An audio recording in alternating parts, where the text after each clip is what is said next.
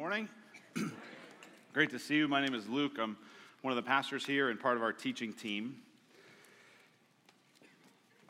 And on April 15th, 2013, Daryl and Shirley Jenkins checked into room 225 at the Best Western, just outside of Boone, North Carolina, near the Cherokee Mountains.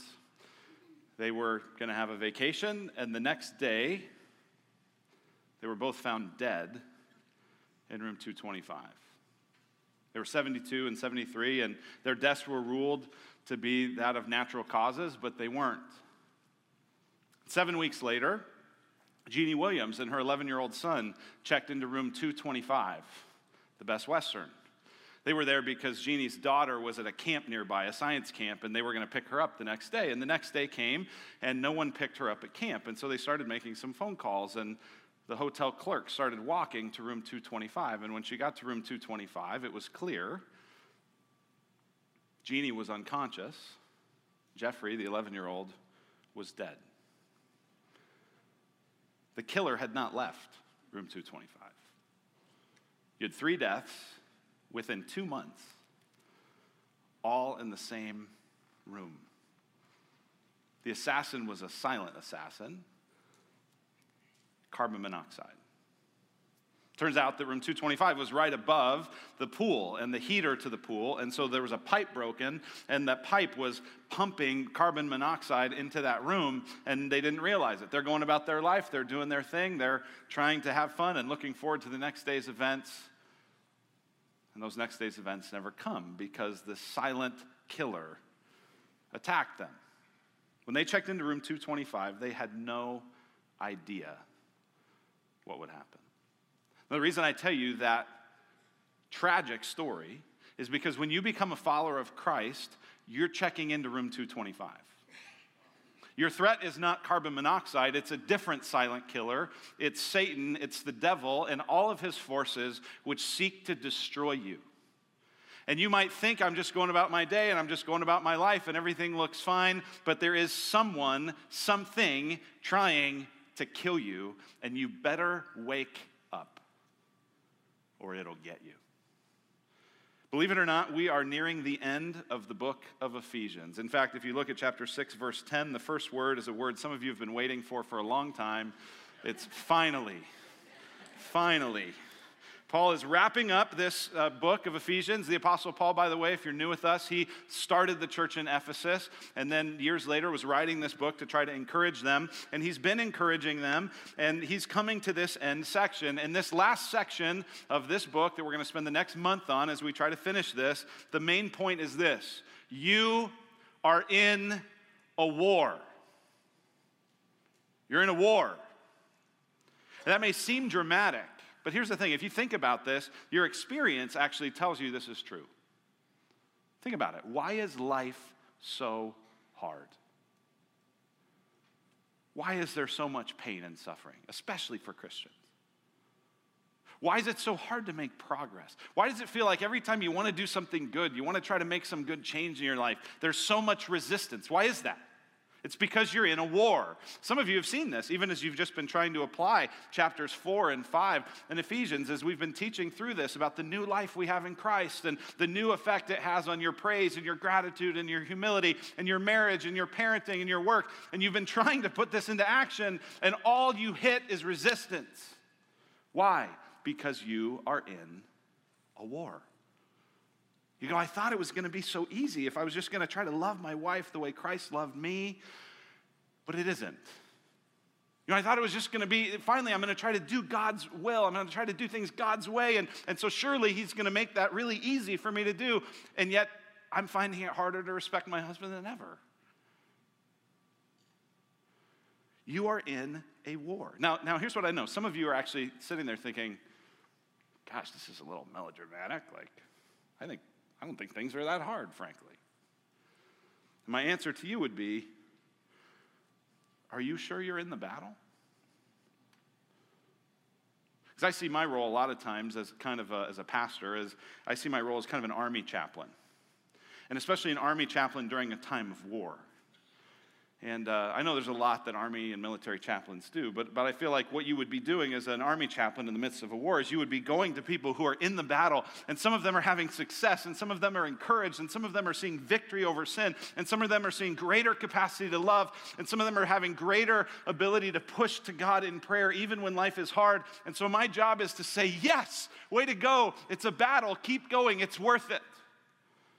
I also feel like my role is to go to these wounded soldiers in the faith who are saying, I'm trying, and this is hard, and I'm suffering, and this is difficult, and just when I thought I was gaining momentum, then this happened in my life, and then that happened, and then I felt tempted in this way, and I just don't, and my role is to say, hey, it's a battle, keep going. But I'll tell you who breaks my heart the most as a pastor are all the people who say they're Christians, but functionally they're not in the battle.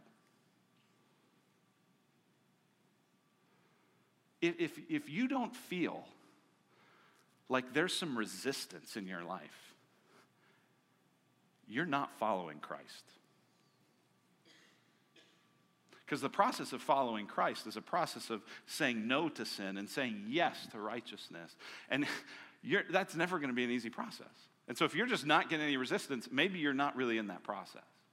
And I want to encourage you to get in that process as hard as it is. And I want to encourage those of you who are in that process to say, hey, stay the course. This is worth it. That's how Paul's finishing this whole section. He's been talking about the new life. He's been talking about the new changes. And he's under no illusions that it'll be easy, which is why he's finishing this whole book with a kind of locker room talk, right? You know that thing that coach gets everyone together and says, all right, we got one more half. Here we go. We can do it. God's with us. This is the locker room talk. Listen, we're in a war. What this passage is going to help us see is who our enemy is and what it looks like to fight this war in faith. So let's pray together. We'll dive in. Father in heaven, we need you desperately to speak to us by your word. Give us faith, give us ears to hear. God, would you encourage those who are all too aware of the battle they're in? God, would you help them to see who their enemy is, to see how he fights, to see the nature of this kind of battle, and to see how they can fight it faithfully to the end. God, give us your grace as we open your word here, we pray in Christ's name. Amen. Well, as followers of Christ, we're in a war, and this passage, I want to ask 4 questions that this passage addresses, and that's what we're going to do as we work through this text today. So the first one is, who is our enemy? Who is our enemy? If we're in a battle, if we're in a war, as followers of Jesus, we're in a battle, who is our enemy? Now, I know some of you are thinking, oh, well, that's easy. It's Democrats. It's Republicans. It's the mainstream media. It's CNN. No, it's Fox. It's Brett Kavanaugh. No, it's Feinstein. It's college campuses and professors and safe spaces. No, it's Hollywood. No, it's Nike. No, it's Colin Kaepernick. No, it's Amazon. No, it's Google. It's Facebook. They've got all our data. But look at what Paul says in verse 12. For we do not wrestle against flesh and blood, but against the rulers, against the authorities, against the cosmic powers over this present darkness, against the spiritual forces of evil in the heavenly places. Paul says, listen, our battle is not against blood and flesh. It's not against flesh and blood. It's not against humans. We have a spiritual battle. We're in a battle that's actually much bigger than that. Now, I know what some of you are thinking. Some of you are thinking, but wait. Are you telling me that there are people that you just mentioned? I mean, of all the people you mentioned, aren't there quite a few of them who are very much against Jesus and his purposes? And the answer is undoubtedly yes. But here's what Paul says. He says, they're not your enemy. What's actually animating their animus toward Jesus and his people is another power, a bigger power, a deeper power, a truer power. And so if you get distracted thinking that people who disagree with you, who even persecute you, are the enemy, you're missing the battle that's really going on. That's what Paul says. Well, what is this battle? Well, it's a big battle. Look at the words he uses to describe the enemy in verse 12. The rulers, authorities, the cosmic powers over this present darkness, against the spiritual forces of evil in the heavenly places. There is a bigger enemy that we face, bigger than just people or corporations or systems or structures, though all of those systems and corporations and people and structures and all of those things are influenced by this larger demonic power. That's what he's talking about when he says rulers, authorities, cosmic powers, spiritual forces in the heavenly places. This demonic realm, this reality that there were angels created by God who rebelled against God, who joined forces with Satan, and who now work against God's purposes in the world. That's who our enemy is. That's who the biggest problem is. And look at how they're described. First, they're described as powerful. Powerful. Look at these words. Rulers, authorities, cosmic powers, spiritual forces, right? These are powerful words. These are powerful beings. Now, here's the thing. In our day and age, we don't really think, we're kind of skeptical about this stuff. Like, I know already some of you are like, the devil, demons, really? Really? Like, we're not very convinced about this because we sort of think everything is just what I can see and what I can touch and kind of what's in front of me. But the Ephesians, they were under no illusions about this. They absolutely embraced this kind of reality. In fact, Ephesus had the Temple of Artemis, which was one of the 7 ancient wonders of the world. It was a city filled with magic. It was a city where once a lot of people came to faith in Christ, you can read about it in the book of Acts, they started burning all of their books with spells and incantations and magic sort of stuff. They were very familiar with the power of darkness. There's a great story. I think that's actually probably the first viral video in history maybe, was in Acts chapter 19. If you're not familiar with that story, what happens is Paul has been traveling around the world and he's healing people in the name of Jesus. And in Acts chapter 19, there's these guys that hear about it. They're all brothers, and their father's a guy named Sceva. They're known as the sons of Sceva. And they start thinking, man, there's some real power going on here as Paul's casting demons out of people and doing healings and man, maybe this is a kind of magic we could tap into. And so they find this man who's possessed of a demon, and they say to him, they say, in the name of Jesus, who Paul preaches, come out of him. And if you were here a couple years ago when we preached through this, you might remember that the demon turns back to them. And do you know what he says? Jesus I know, and I've heard of Paul. But who are you? And it says the demons then overpowered these brothers, beat them, and left them naked running through the streets. That's why I said it's the first viral video. There's no way anyone in Ephesus had not heard of that, right? Like they didn't have a cell phone, but if they had, it was like, did you hear about those guys? No, they weren't streaking. They got beat up by demons, right? So the Ephesians were absolutely clear that there was demonic power in the world, that there were supernatural forces in the world, and they knew that these were powerful. Our enemy is powerful. Our enemy is also wicked. Look at what it says there at the end of verse 12. It says, against the cosmic powers over this present darkness, against the spiritual forces of evil in the heavenly places. Our enemy is dark. Our enemy is evil. Our enemy is seeking to destroy us and do wicked, dark, evil things in the world. It's powerful. Our enemy's wicked. Third, our enemy is crafty. Look at verse 11. Verse 11, it says, put on the whole armor of God that you may be able to stand against the schemes of the devil. This word schemes is a word that's the Greek word methodeia.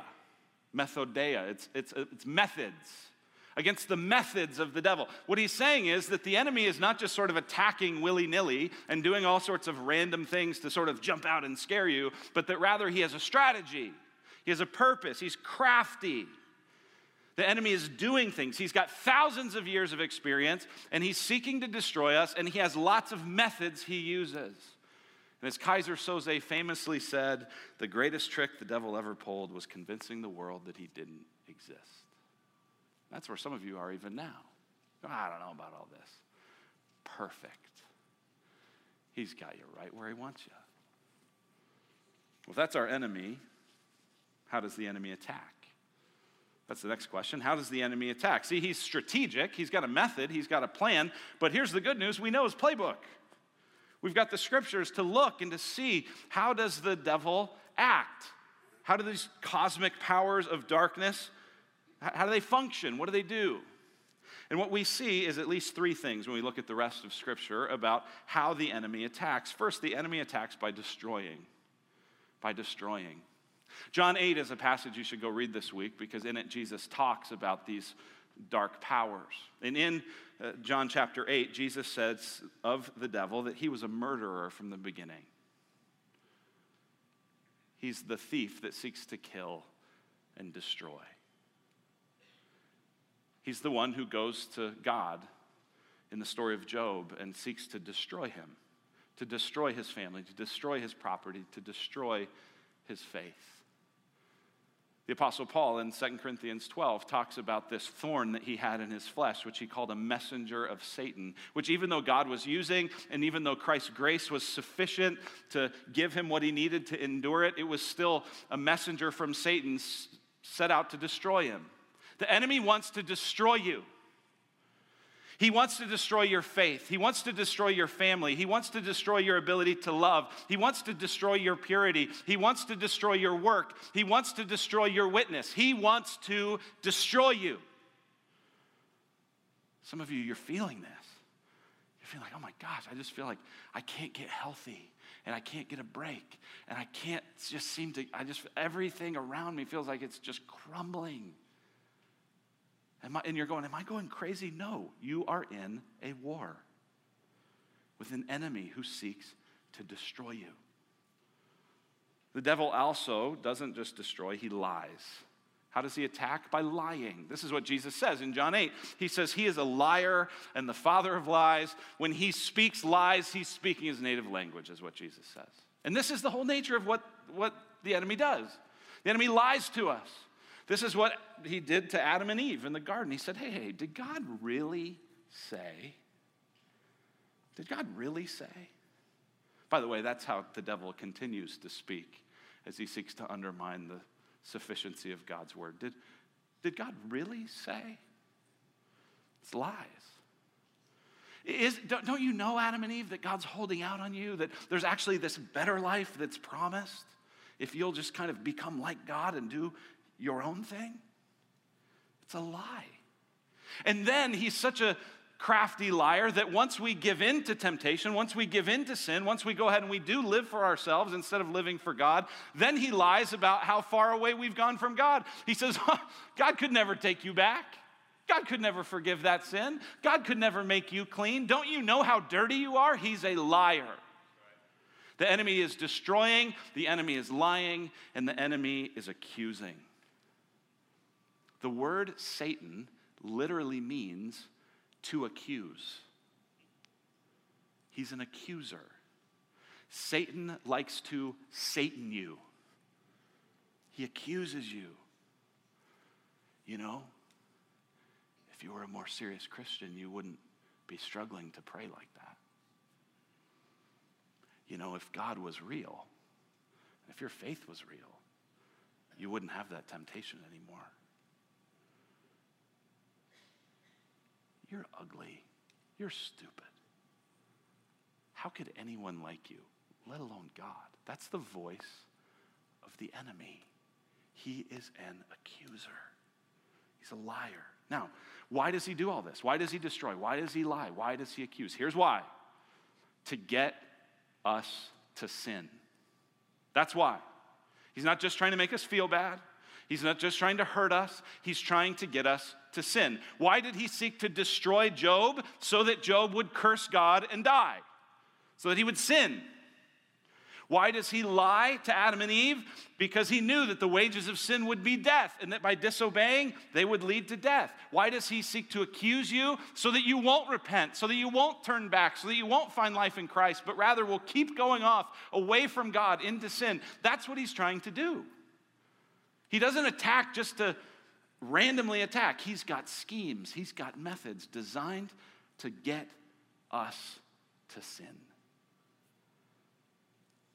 I have a good friend who's a leader of a significant ministry in this city, and her husband is a pastor of a church downtown. They have this incredible opportunity as a church to use their parking lot to build a new structure that will be a lot more parking than they've ever had. And on top of that, lots of affordable housing, which you can't get downtown. They have this whole strategy and this whole plan, and God seems to be just remarkably in this. And the day before the initial meetings that they were going to have as a congregation to cast the vision and talk about this and pray together and get feedback, the day before that, she was getting out of her car in the church's parking lot downtown where she was mugged and beaten by a homeless woman. Had a concussion, wasn't back to normal for 2-3 weeks. It was absolutely clear to me that her wrestle was not against flesh and blood, but against the cosmic powers of darkness. Why? Because what would the enemy like? The enemy would like for that church to go, you know what? We need to fear our neighbors instead of love them. We better not get more affordable housing. We might get more people like this down here. That's the whole goal of the enemy. He's not just randomly attacking her. He's attacking her to try to get the church to respond in fear instead of love and faith. I have another friend who leads a powerful ministry that's citywide. He can't catch a break physically. One thing after another with his health just keeps breaking down. And he's doing all that he can to take care of himself and to rest well and to Sabbath and to do all these things. And he cannot catch a break. You go, why? And here's why. Because when I'm in a conversation with him, he's in tears saying, I feel like I'm getting more of God than I've ever gotten. And I feel like I'm right on the brink of getting more of God than I've ever known. And the enemy would like to destroy that.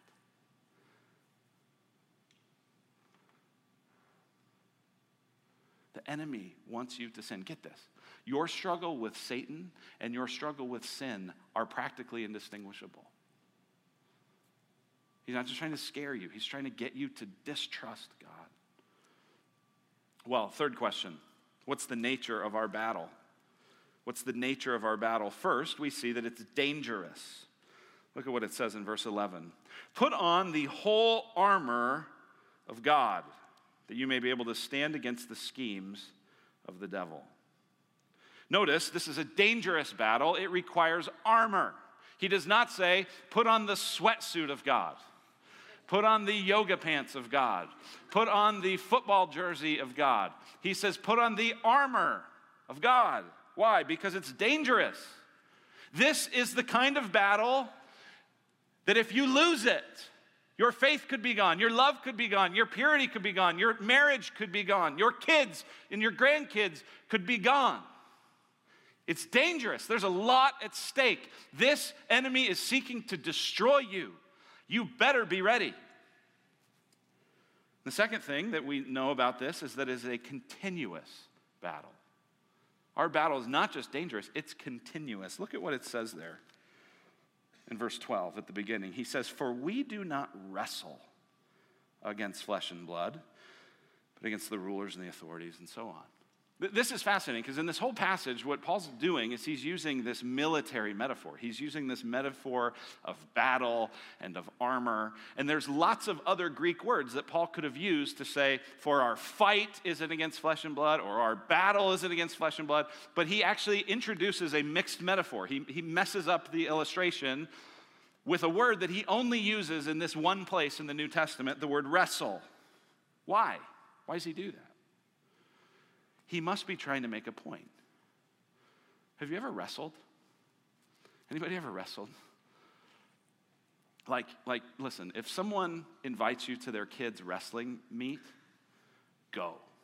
If they invite you to their kids' swim meet, don't go. Because at the swim meet, you're going to be there for 3 hours and you're going to watch them swim for like 40 seconds. But a wrestling meet's incredible because you can go and the periods last 2 minutes. 3 2-minute periods, and then you're like 15 minutes later, your car's still warm in the parking lot. Like, it's incredible. And you go 2 minutes? What in the world? Like a football game, that's supposed to be tough. Like that lasts 2 hours. Have you ever wrestled for 2 minutes? it's exhausting. It's hand to hand.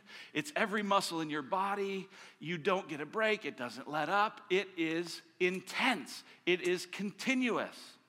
At student ministry, there's all kinds of games that people play on Wednesday nights before and after everything happens. And so I was teaching here this past Wednesday, and I was teaching the high school students.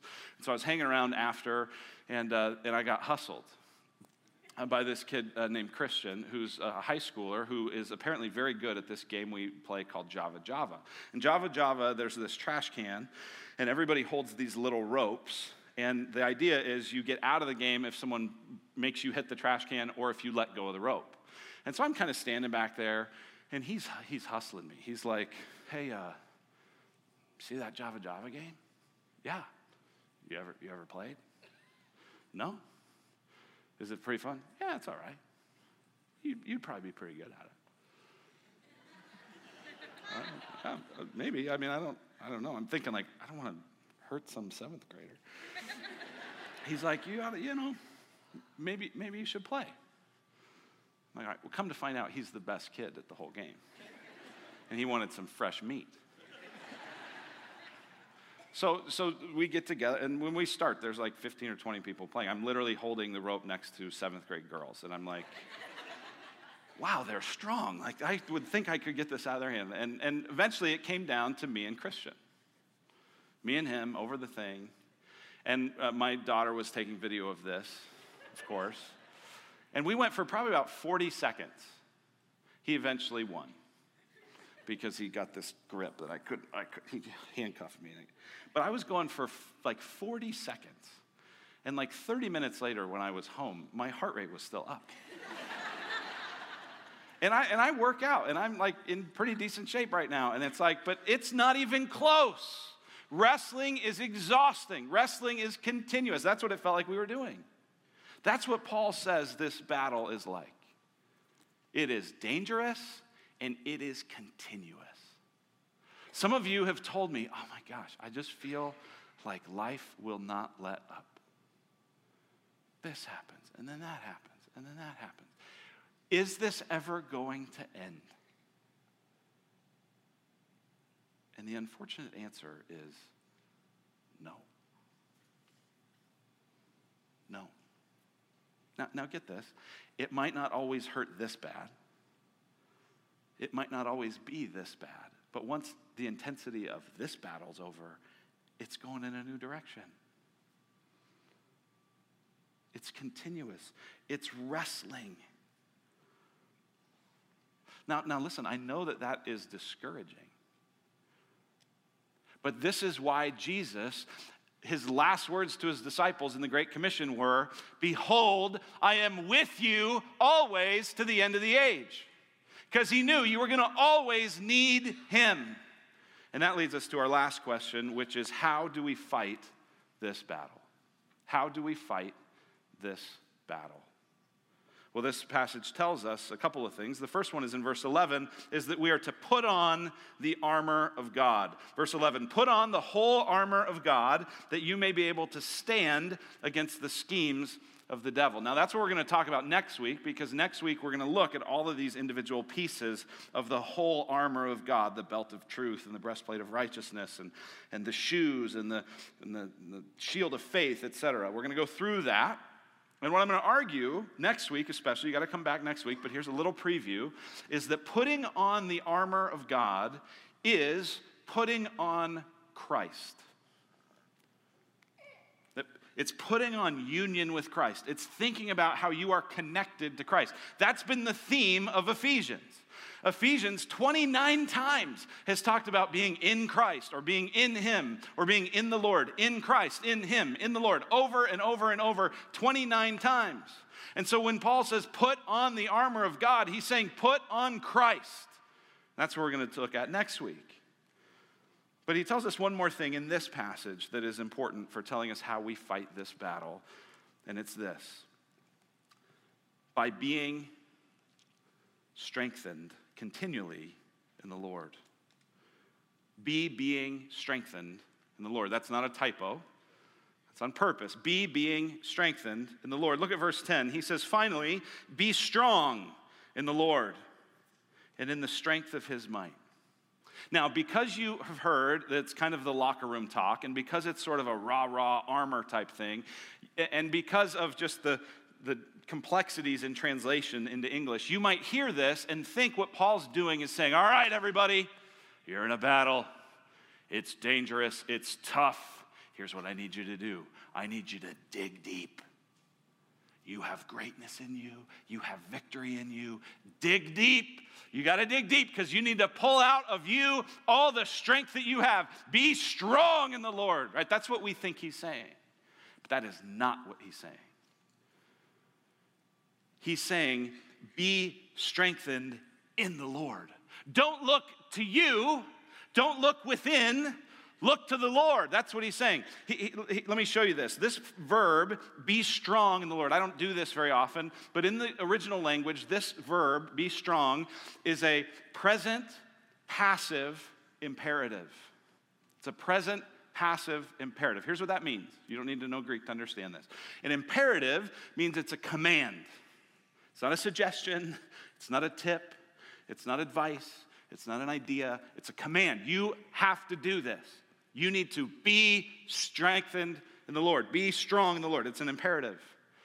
But it's a present passive imperative. So it's present, meaning you need to constantly be doing this. It's not a one-time thing. Because the wrestling is a constant thing, the need to be strengthened is a constant thing. It's a present tense. It's ongoing. You never get to stop doing this. You with me?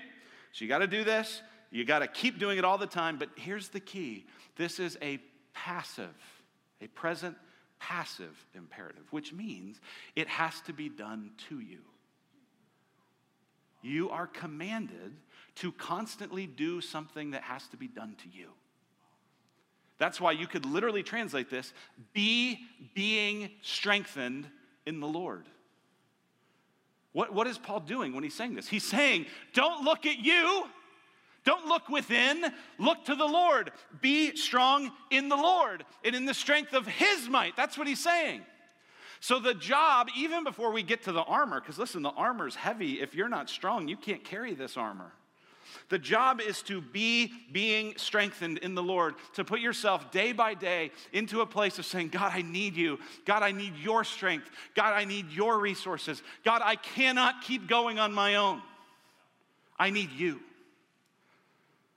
Be strong in the Lord and in the strength of his might. It made me think of 2 Kings 6. 2 Kings 6 is this story where all of these enemies of Israel are gathered around Elisha, the prophet, and his servant. They found out where he is, and in the night they've come and they've surrounded the place where he's staying. And Elisha's servant goes out in the morning. You sort of picture him with his cup of coffee. And he opens the door and he looks out, and they are surrounded by an army. And he begins to panic and he begins to freak out just like you would, just like I would. And Elisha prays, Lord, open his eyes. And in that moment, his eyes are open and he's able to see that though there's an army surrounding him, there's an army of angels surrounding them. He thinks he's surrounded, but that army that surrounds him is actually surrounded by the Lord. And he's able to see that he has protection. He's able to see that he is covered. He's able to see that it isn't his strength, it isn't Elisha's strength, it's the strength of the Lord that will deliver them. This is why Paul prays. Look at what he prays in Ephesians chapter 1. This theme runs through this whole book. In Ephesians chapter 1, verse 18, he prays this.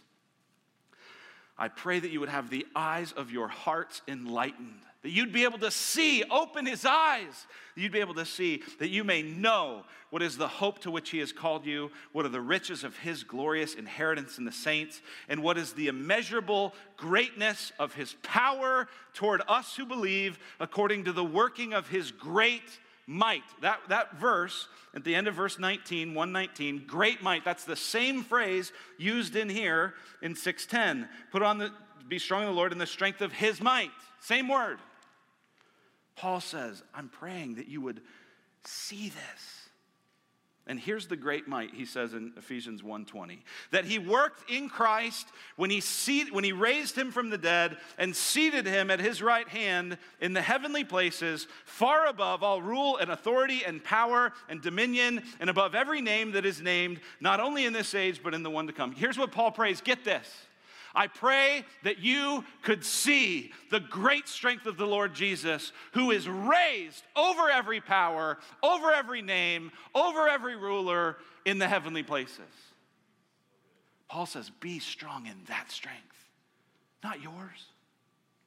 This isn't a dig deep and you can do it and rah. This is look to Jesus, because he has done what you can't do. He reigns and rules over all of these things. You may think you're surrounded, but you're surrounded by the strength of his might. Put your hope in him. Trust in him. Put on Christ, and he will surround you. That's what we'll pick up on next week. Let's pray.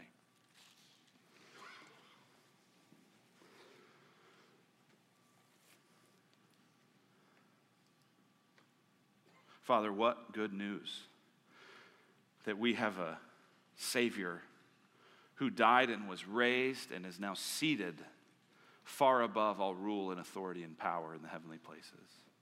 And so, God, when the rulers and authorities and cosmic powers of darkness and evil in the heavenly places, when they attack us, God, we need not fear, but we need to look to you. Give us eyes to see you. Give us eyes to see that you surround us, that you fight for us, that you protect us, and that you are with us even to the end of the age. We pray it in Christ's name. Amen.